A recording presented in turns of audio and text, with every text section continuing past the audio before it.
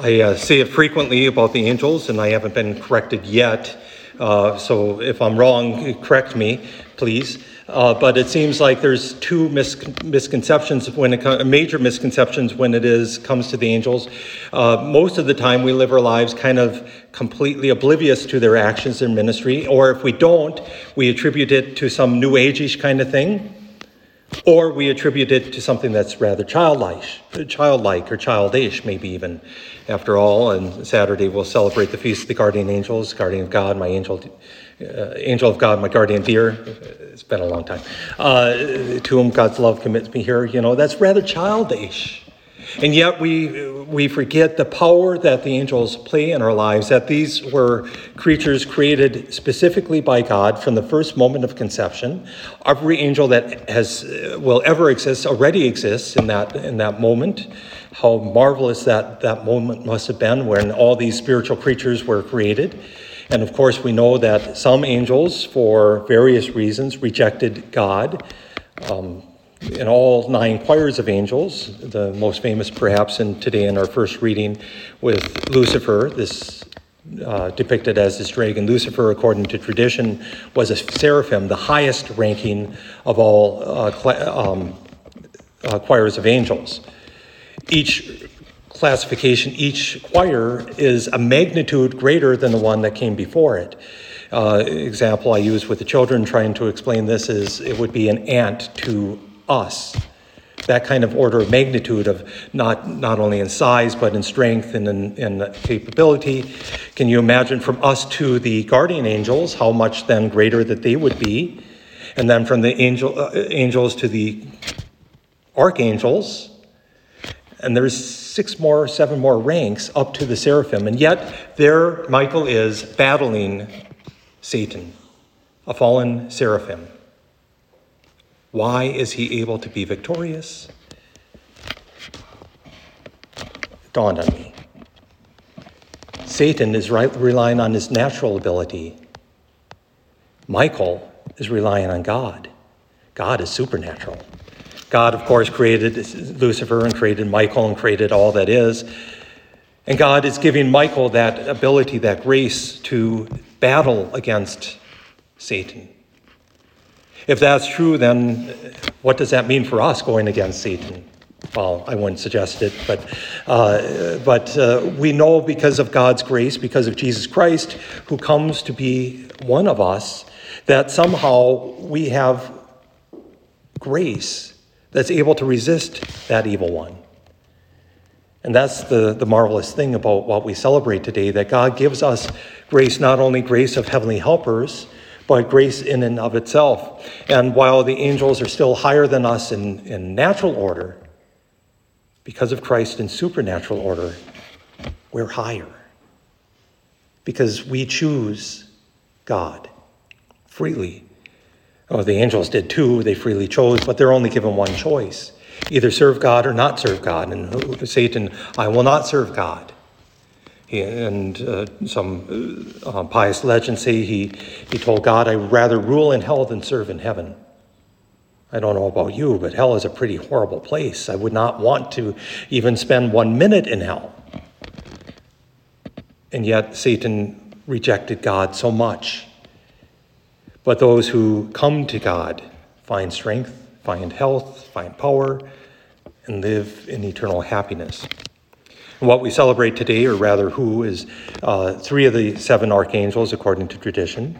And according to some really weird, there are the other 4 were given names and where we might find them in Scripture, but there's nothing in Scripture that gives them their name. But we know that there are 3 that are named. Michael, as already said, Michael, who's the great defender of God's people, who does God's will in battling against Satan himself. Michael means, of course, who is God? And that's his battle cry. Who are you to go against God, he would be saying, against the demonic. Who are you, because God is God. Who are you to go against him? And then there's, of course, Gabriel, who is my personal favorite, because he has all the cool messages, right? He goes to Zechariah, your wife is going to conceive and bear a son. Aha, in my old age, well, because you've done that, you shall be mute.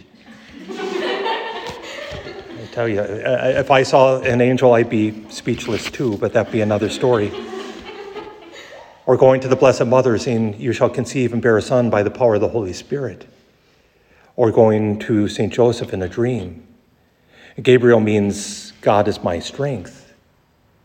And by his very name, he's telling those that listen to his message, God is my strength. The task that Gabriel was giving to Zechariah or Elizabeth, he didn't appear to Elizabeth, from what we know according to Scripture, or Joseph or Mary, they would not have been able to do that if it weren't for God's strength. So by his very name, he's telling, rely on God, rely on his strength. And of course, then there's Raphael. We as Catholics are blessed to have his name.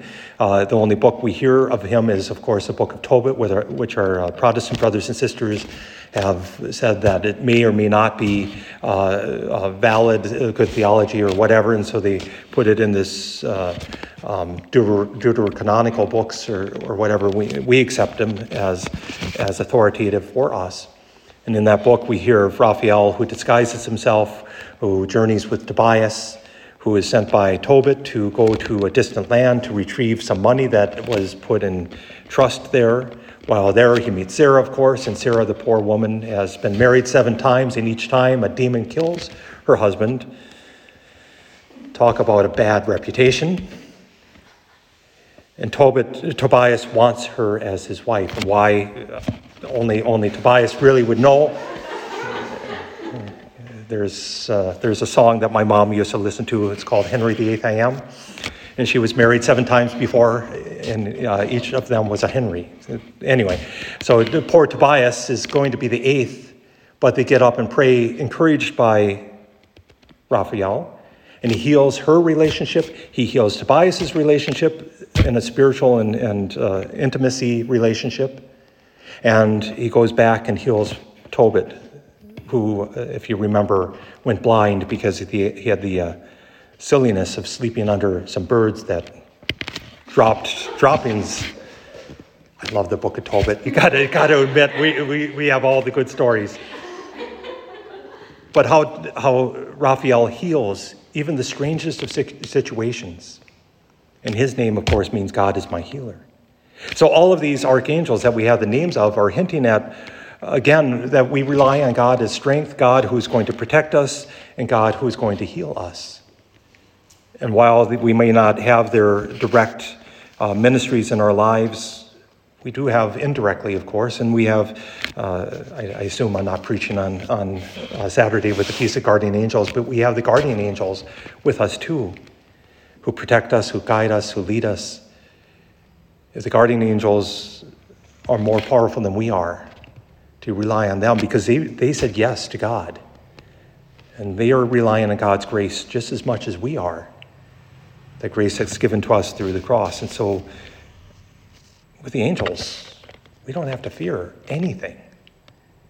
And with the angels guiding us and helping us, one day, hopefully, we fulfill their function. Their function is to help us, to serve God by helping us, that we could be in all of eternity with all the archangels, of course, the seraphim and the cherubim who remained, all those who remained, but more especially to be worshiping God for all eternity with even our guardian angel, whom then we shall know and communicate with well.